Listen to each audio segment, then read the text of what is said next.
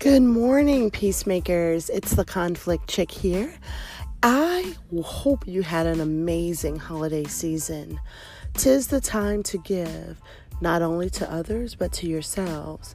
So on this wonderful Freedom Friday, I want to give a shout out to one of my heroes of today, Mr. Bryan Stevenson.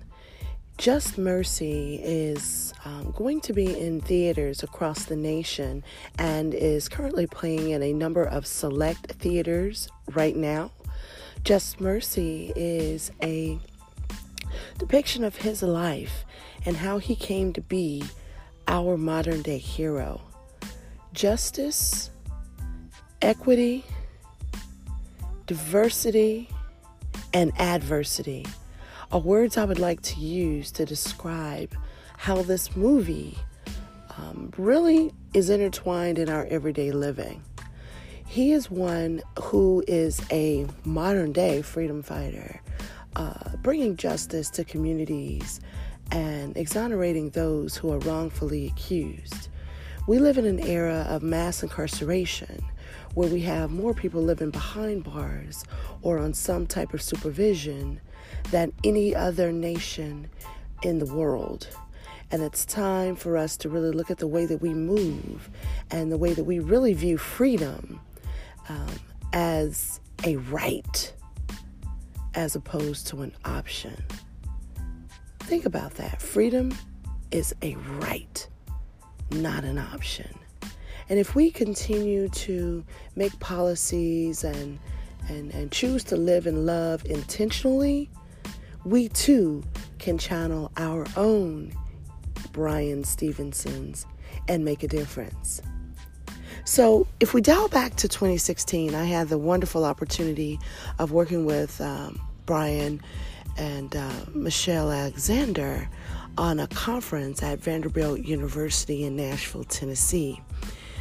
We held a summit for individuals to travel around the nation to kind of learn more about how we should intentionally live, design policies and programs to support those that are marginalized for a number of reasons. Some are marginalized by color, race, gender, religion, financial reasons, that's poverty, and a host of other things that we tend to do and declare as truths that are actually fears at the end of the day. So on this Freedom Friday, I want to challenge you to find your purpose. Your purpose this day should include something with a freedom context. How can you bring freedom to others? How can you bring freedom to yourself? How can you bring freedom to your community?